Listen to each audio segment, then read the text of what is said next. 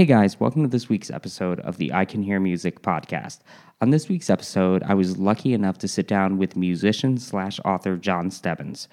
Besides being a musician from the late 70s and early 80s, Jon is also an author that has written 2 books about members of the Beach Boys. One being The Real Beach Boy, where he talks about Dennis Wilson's life and career, and the other being about David Marks, where he talks about his life and career. I was lucky enough to catch up with Jon on the phone and record our conversation, so I hope you guys enjoyed this week's episode with Jon Stebbins.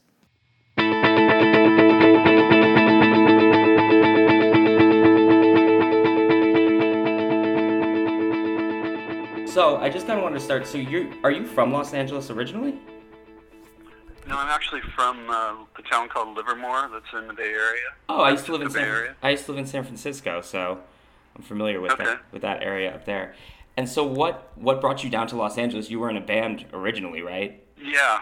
So I grew up in Livermore and moved to LA in 1978 to try to get into the music business. Basically, I was about 19 years old at that point, and I had a friend that grew up with me. We'd had bands all through school together, various personnel, but the two of us stayed together, wrote songs together, and we were both guitar players and singers, and he and I moved together to LA in '78, and at that point, we recruited a couple more guys from our hometown. One was his brother, who was our drummer, and then another guy was a bass player. And we had a band called The Point from about 1979 until about 85, I guess, was when we were active.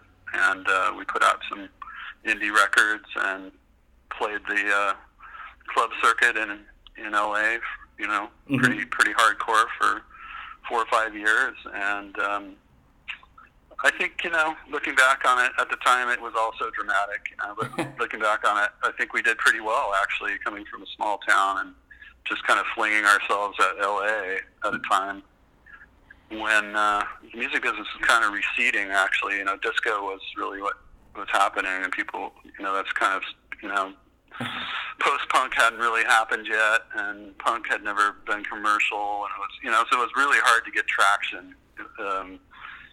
We were like kind of a psychedelic pop band. We kind of were maybe a hybrid of like something like the Ramones and the Who or something. Just kind of but maybe a little bit more, Beatle-esque and pop kind of stuff. So what was funny, though, is that eventually a little scene popped up in LA called the Paisley Underground, which had a lot of bands that played the same kind of music as us. So that was interesting. We went from feeling like we were alone in our sort of aesthetic to feeling like, wow, there's actually a scene of other bands that are similar in their aesthetics. So that's, a lot of bands like the Dream Syndicate and the Rain Parade, and that type of thing came out of that. And the Bangles were one that became commercial, that were sort of in that scene as well. And we did our run. I think by the time I was about 27 or so, I felt like it was kind of a glass ceiling, and I wasn't really. Yeah. It wasn't as much fun, and it didn't feel like it was really going anywhere. So I sort of pulled out of it at that point, sort of retired at 27 from the music scene. So and kind of reset at that point. I really wasn't sure what I was going to do since I'd skipped school. Yeah. Hadn't gone to college or anything. So it was kind of rough. Kind of my identity was gone for a while, and I didn't really know what I was going to do, but I knew that I didn't have whatever stamina was required to hang in there in the music business. But looking back, we did okay. We got got airplay in LA and K-Rock and that kind of thing, and had a record that got a European distribution deal, and our record came out in France and Italy, and all in all, people still remember us. Mm-hmm. kind of a very cultish, small way, but we did okay, I think, for what for the time and for what was going on with us. So where would you? So I wasn't really into writing or anything at that point. I was into writing music, but I wasn't really into writing, anything related to pop music. But I was always really a student of rock and roll and kind of detail-oriented person anyway. So maybe it's obsessive compulsive. I don't know. I like to know. Yeah, I kind of, believe me, I understand that definitely. I was always the guy that people ask, like, well, who? Me, I'm that person. The bass player in that band. Or, exactly, I'm the same way. I'm the same way. And there's a lot of us around that of course. Similar in that way. I actually met a lot of the people that I ended up, that ended up kind of coming up through the business in different ways back then, because I worked at a record label. I worked at Rhino. Oh, yeah, Records, the label, not the store. Yeah. They had a sister company that was called Sounds Good Imports, and they were all housed. We all worked under the same roof. So I worked with all the Rhino people. Okay. So I met Andrew Sandoval and Bill Englot and Dominic Priori, and not to mention all the people in the Beach Boys or in the Beach Boys world back then. I met all those people during that time that I was playing in my band. So, really? Yeah. Where were the shows taking place? Would you do a lot in West Hollywood, or were they kind of all over the place? Yeah, all over the West Side, and then we would stray down into the Long Beach area or whatever sometimes, and even up into San Francisco and played some shows at like Mabuhay Gardens and stuff. But mainly the gigs that were coming around, twice a month or 3 times a month were like Madame Wants West and the Central, which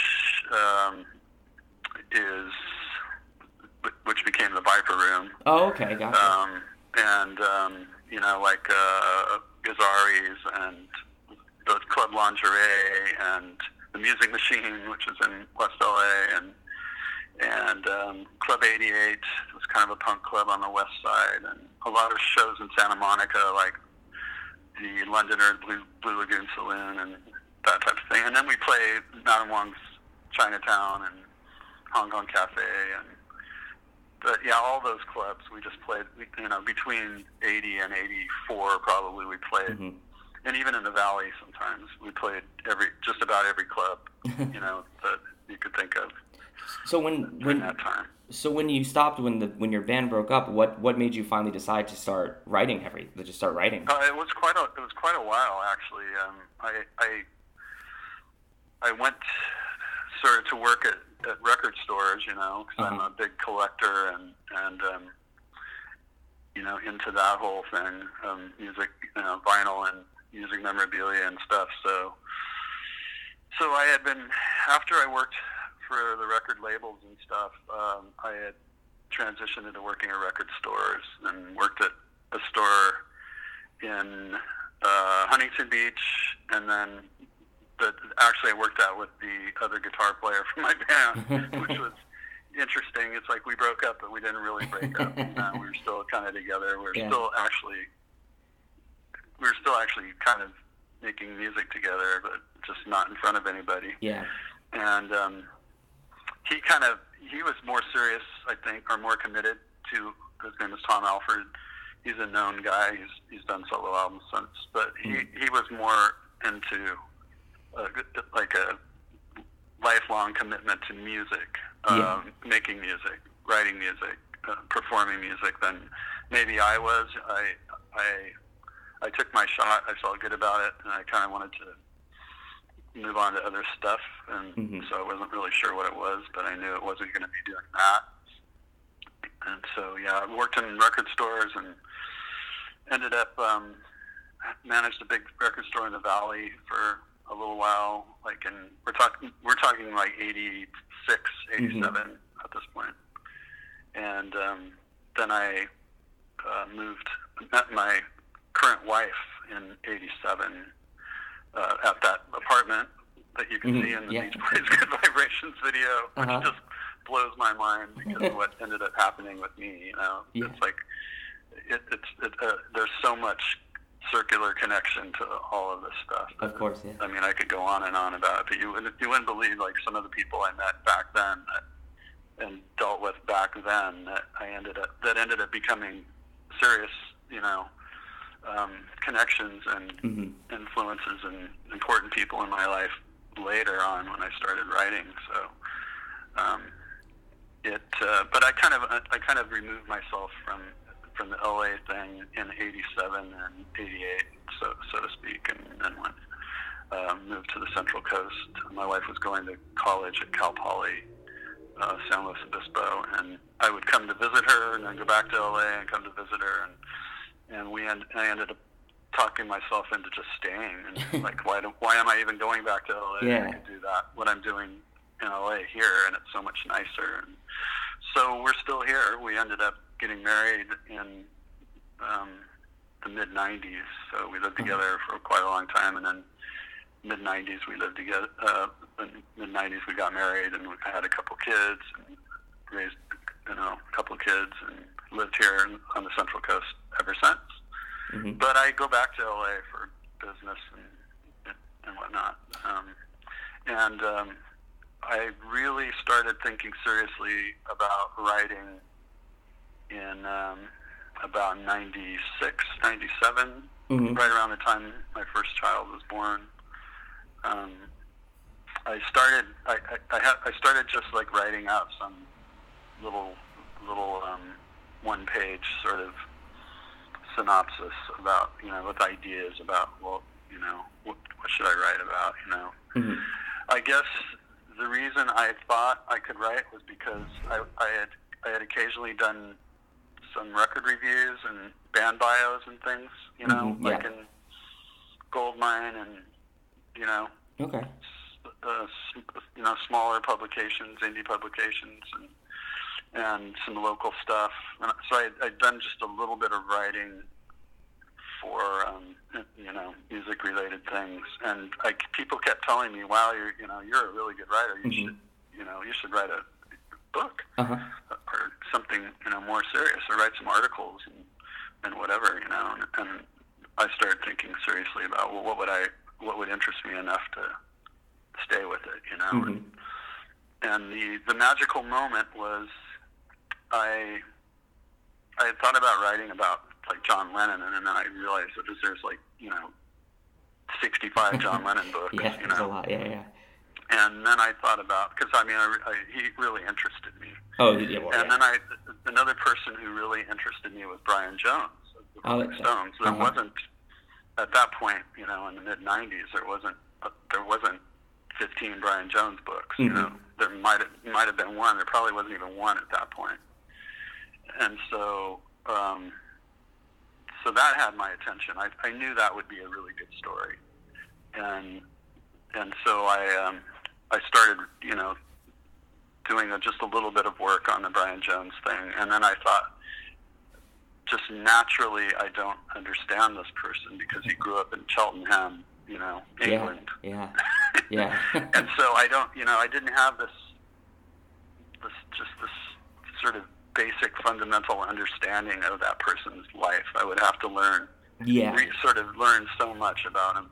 And so that gave me the thought of, well, who grew up in a place similar to me that's interesting, And that's what led me to Dennis, because I knew Dennis grew up around cars and the ocean and in a suburban neighborhood, and played sports and whatnot, and I, it's like the American graffiti sort of existence. And that's what I grew up in. And I really knew just instinctively that Dennis and I had similar. He's quite a bit older than me, but the cultural connection was close enough that I felt like I could understand Dennis on a different kind of level. And I had met Dennis. and spent a little time with Dennis. And I was always like such a big fan of Pacific Ocean Blue. That's an amazing album. Such a good album. Yeah, and so I had come upon that whole experience like in real time, when it came out, and so that was a really important record to me, and it had held up. But still, in '95, Dennis was generally thought of as the least talented member of the Beach Boys. That was kind of the general vibe out there at that point. I mean, I know it's hard to believe now, but if you go back, that's really what it was at that point. I knew that was so wrong. Yeah, of course, yeah. What he had achieved with the solo album was something really significant and important, and it really hadn't been. It's kind of celebrated for a minute in its moment when it came out, but then it had kind of disappeared, Yeah. Well, he was going to go on tour with it, right? So I hit upon Dennis Wilson, and then that was just like, the big light bulb went off. What was your question? He was going to actually tour with that album, right, when it first came out? Yeah. And then it got, I think I actually probably learned that from maybe your book, actually. Yeah, I didn't know that until later myself. At the time, I would have had no clue. I guess maybe there might have been some blurb in the press that had said that. But as far as like all the drama that was happening behind all that, I had no idea. In fact, when I met Dennis, which was September of '78,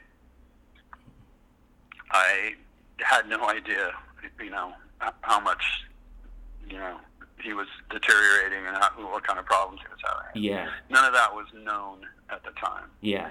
And so when I saw him up close, I mean, when I was standing 2 feet away from him, I felt like, oh my God, man, this guy looks like shit. Yeah. Was that insane? Because it hadn't really showed up in pictures that much yet. Of course, yeah. Or not so like, And I looked at his eyes and his face and stuff, and it was actually a little bit shocking. Yeah. To be meeting, if I had like made a list of like 3 or 4 people that I wish I could meet. Yeah. He would have been in that two or 3 or 4 people, and so that to be actually meeting him was mind blowing and shocking at the same time. And so it's funny because that's how I found out about you actually was, I don't know if it was probably around like 2001 or 2002. I was on, I don't know if it was Amazon where it was, but I found that book, The Real Beach Boy, and I bought it and I loved it. That helped me learn a lot more about Dennis Wilson. So that was kind of, I wanted to learn more. And when I found that book, that was kind of a way into me learning a lot more about his life. And then I got into his, that's where I found out about Pacific Ocean Blue and all that kind of stuff. Yeah, that's great. I think that, I mean, not to blow my own horn too loud, but I think that a lot of people discovered that Dennis was something, more through that book.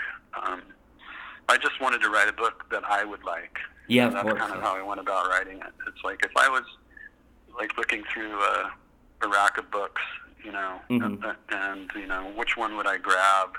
Because I really wanted to learn more about that subject, and so that's how I sort of wrote it for myself. And it wasn't hard to get published or anything. It turned out to be pretty easy for me, which isn't what I had been told. Everyone had told me that's going to be excruciating, and you're going to have all this rejection and stuff. But kind of similar to my band experience, which was kind of excruciating as well. But it turned out to not. The excruciation came later in other ways.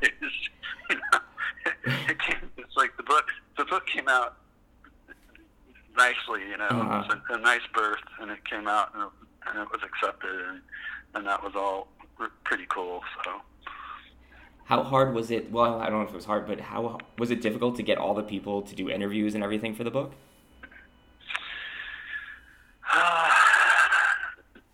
I guess I was really bummed that Carl died, I was right in the process of Mm-hmm. reaching out to people. Mm-hmm. And Carl is somebody that I really wanted, because I knew from the research I had done that Carl was Dennis's biggest advocate in the band, and mm-hmm. somebody who he would probably have loved the idea of somebody writing a book about Dennis's music. I'm sure the other stuff he'd probably rather have them avoid, but I think the idea of someone celebrating Dennis's music would have appealed to him, and that's kind of what I was most interested in anyway myself. Mm-hmm. I mean, the rest of it is all fascinating as well. Yeah. And I feel like I always felt like if you left it out, mm-hmm. Then you're not really getting a sense of the person and why his music was so intense. His music was intense because of the darkness that was surrounding him, Mm-hmm. And so that was disappointing, but it's funny now. We go back to my bandmate Tom mm-hmm. Alford, who I said that we broke up, but we didn't really break up. Yeah. We're kind of almost like an old married couple. We go through all these fights and stuff, but he was in the process of recording his first solo album, uh-huh. and he had Earl Mankey recording it. So mm-hmm. Earl Mankey was one of the guys who recorded Pacific Ocean Blue. Okay. So it was just, and I don't know if you know who Earl Mankey is. He was in Sparks. He's kind of a known musician mm-hmm. and producer, and he also recorded some of the Paisley bands from around the time I was making music. So anyway, so through Tom, I got Earl Mankey's contact info. So mm-hmm. so that was the first person I talked to, and he. It was basically, we just talked about Dennis's making that record, mm-hmm. and it was pretty. There was a lot of revelations in that. Yeah. From Earl, just uh-huh. like he was really adamant, and I find this when I talk to a lot of the other people who worked with Dennis in the studio. Mm-hmm. What a hard worker Dennis.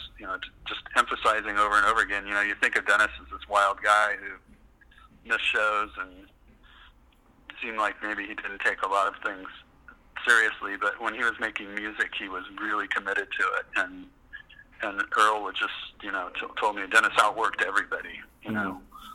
He stayed longer. He worked harder on his stuff than anybody, and that he had this innate sense of knowing what he wanted to get out. mm-hmm. Like having some spiritual inner vision of the sounds, and how he wanted to put them together, and how he wanted to make his record sound, and all of this kind of stuff, and so that was an interesting thread to follow. Was it Dennis as being like sort of a studio cat, Yeah. And then subsequently talking to the other guys like John Hamlin and Jim Guercio mm-hmm. and the other people who had worked, Daryl Dragon and these people that had worked with Dennis, they all kind of had the same take. Like, he was way more talented than he even knew, Yeah, that he similar to Brian in that there was something coming through him that was coming. He didn't know where it was coming from, but mm-hmm. it was flowing through him from somewhere, some spiritual kind of thing that came out in his music, and he pursued it with just such a passion. Yeah, well, it's interesting. And so that was easy getting that interview, and then it just snowballed. I just met people, and I had a friend. I met Ellen Boyd. That was a good one. Yeah. I met other Dennis Wilson fans that steered me to where I should go, and then I went to the first Carl Wilson Memorial mm-hmm. event at the Roxy, which is in the end of '98. Uh-huh. And Billy Hinchy put on this big show. It was really. There were a lot of subsequent ones, but the first one at the Roxy was really special when everybody came out for Carl. Mm-hmm. and it's just everybody was there. It was, so I had backstage and press access to this thing, and I showed up early in the day when they were sound checking, and everybody was there, just everybody in that whole world. Dennis's kids were there, Dennis's ex-wives were there, Carl's exes were there, and Carl's kids, and Al Jardine was there, and Karen Lamb was there, and Jim Guercio was there. Wow. So I approached, those were two really, really important people to tell that story. So I approached Karen Lamb and Jim Guercio at that event. And they were both extremely supportive. And in fact, they both said the same thing to me. You are on it. Somebody needs to be on this, and the fact that you're on it means, this is going to be a good thing. Guercio said, whatever you want, call me, talk about his music, talk about him, just keep at it, because I think that a book about Dennis needs to be done. Somebody needs to do it. And Karen was that way too. Spending time with her was a little crazy and wild, and there was a couple moments where I felt like Dennis was probably laughing at me to have ended up in a car in a rainstorm with this crazy, crazy ex-wife who I felt like was probably, almost going to kill me. I really did feel Dennis laughing. See what you got yourself into. A few times in that whole experience. That's really cool. Ed Roach. Oh yeah, of course. A big one, and I think the last person actually that I found and got a hold of was maybe the most difficult to find was Greg Jacobson. Really? Yeah. He wasn't high profile at that time at all. Gotcha. He was living up in a tiny town in Oregon, and nobody had talked to him in years. Really? Yeah. So that's a really great story, and that's really great that you got to do that with the book, because the book is great. I love that book. It's really, really good, and it does give you a sense of who he was as a person and everything like that. So it's a really great book. Thank you. Of course. And after you're done, what made you decide to write the book, The Lost Beach Boy? Well, I had met David at the book launch for the Dennis book. He came. Oh, nice. So I had a book launch in Santa Monica at Shay J's, which is the bar Dennis hung out at the Santa Monica Pier. Can I tell you something? That bar has become one of my... I'm so sorry. I got to tell you, that place has become one of my favorite places.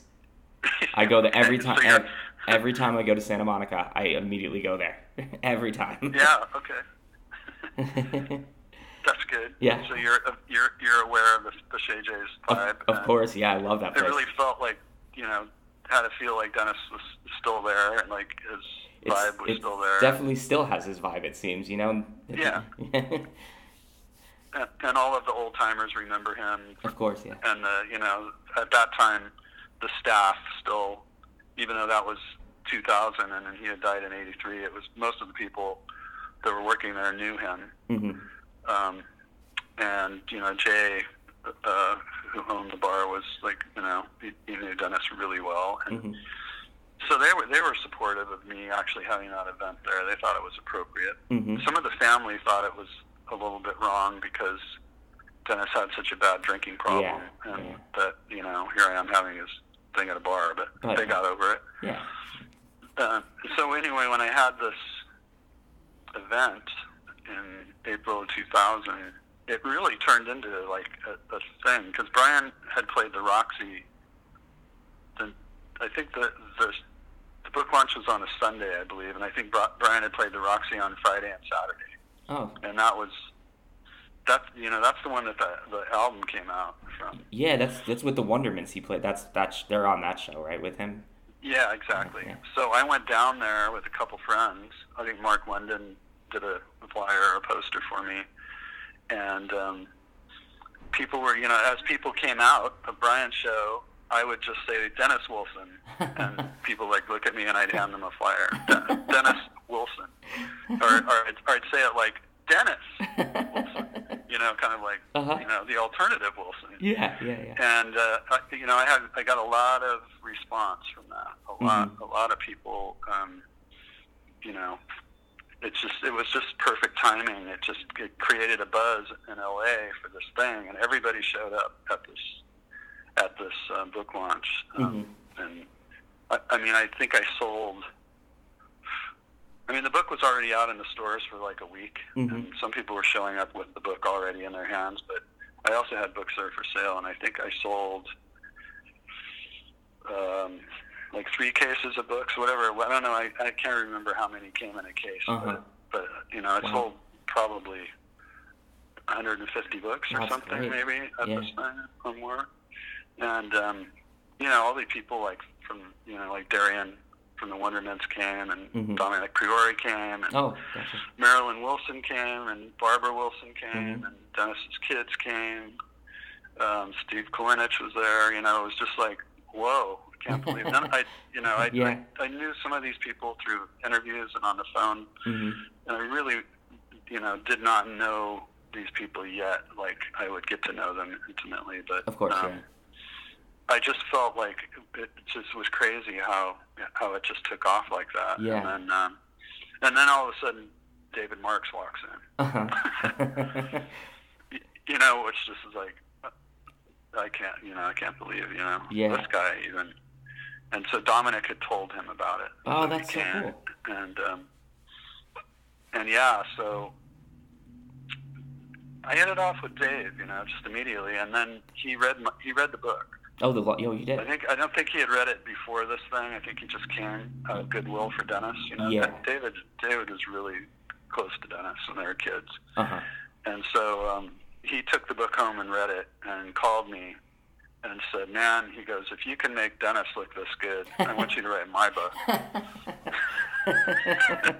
and he said he basically said, "You're a genius." He said you people are always saying Brian's a genius, but you know what? You're a genius because no one could make Dennis look this good except for you. And so we were joked around about that a lot. But then they actually were very positive about it, and I was trying to write a book about Shay Jays at that time, so I was kind of busy with this other project, Gotcha. which ended up being stillborn, and it came out eventually in a very limited way, but at the time I thought it was going to be something bigger, and I was pursuing that, and so I kind of said to Dave, well, maybe we can talk about that down the line or whatever, and then the whole Shay Jays thing, the project got ugly, and I didn't, I needed to drop it for the time being and move to something else, and so I think it was about 2003 or so. I saw Dave again in LA at something at the Roxy, some event that he was playing at, and we started talking about it again. And I said, "Yeah, the only thing that really is keeping me from working on your book is that I can't afford to because I'm basically broke." Yeah. And so they helped me out. Like gave me a little bit of an advance and. I started working on this book, I think, in 2004, and then we ended up getting a publishing deal through Virgin Books, which the book came out in England and we promoted. It came out there first, and we went over there together and promoted it, and it was a beautiful thing. Yeah, and, that's great. My only fear was that his story wasn't going to be as good as I thought it was going to be. It turned out to be so much better. Yeah, it's a very good story. Yeah, just so much better than I thought it would be, and his music was so much better than I thought it would be as well, so that gave me everything I needed. Yeah, it's like I first of all I knew his story was super interesting, and there was a lot of mystery around it, and so that part of it I had no doubt that part was going to be great, but to make him a sympathetic character, there needed to be some talent there. Yeah, of course. He and it ended up when I ended up dissecting the genesis of the Beach Boys, there was so much there that I didn't know that regarding him. Yeah, of course. And so I knew he was more than what people said, but on the other hand, I didn't know he was as much as he was. Mm-hmm. And he was there. He was there before the Beach Boys were the Beach Boys. He was playing music with them and watching that whole thing evolve with the bird's eye view and interacting with those characters and people, and then became a participant in it as they rose. Mm-hmm. And so what a fantastic story, and then he turns out to be this killer musician. He has a good guitar, very good guitar player. Yeah, which I didn't really know. Nobody knew at the time. But he played on all this other stuff. He'd done all the session work. He'd gone. He went to Berkeley, right? School and learned his craft, and actually had some pretty incredible credits on his own. And then even the stuff, the David and Marksman stuff he did, some of it is really cool in its own way. Yeah. And it just didn't ever penetrate. For some reason, the Beach Boys world just wrote him off. Didn't ever think of him as anything more than just a sort of the guy who showed up on picture day at Paradise Cove. Yeah. So that was fun. That was fun telling his story. In fact, I like that book better than Dennis's book, even though it didn't quite have as much success, but it was really successful in its own way, and I really like that book. Let me ask you this. I actually met David maybe, 3 weeks ago, maybe a month ago or so, at a show because I was doing a podcast with the bass player for the Surf City All-Stars, and he had mentioned... I'm sorry? I said okay. Oh, okay, sorry. And he had mentioned that you were maybe going to update the book. Yes, we are. We're working on it. We've been working on it. Both books. I'm updating the Dennis book too. Oh, really? It's been like 5 years of stopping and starting. Mm-hmm. But David's book, ends in 2004 when they erected the California monument. Monument for the Beach Boys. Yeah, and so much has happened since then. That's exactly what he said to me too. That's exactly what he said. Yeah, and so it really needs to be updated because it's sort of like everything that everything that you wished that would happen happened. Will I look back and say that I wish I hadn't done what I did? Will I choose the road, still That's the end of this week's episode of the I Can Hear Music podcast. To find out more about Jon Stebbins, go to his website at thejonstebbins.com. That's TheJonStebbins.com. And to also find out more about me, go to my website at www.icanhearmusicpod.com.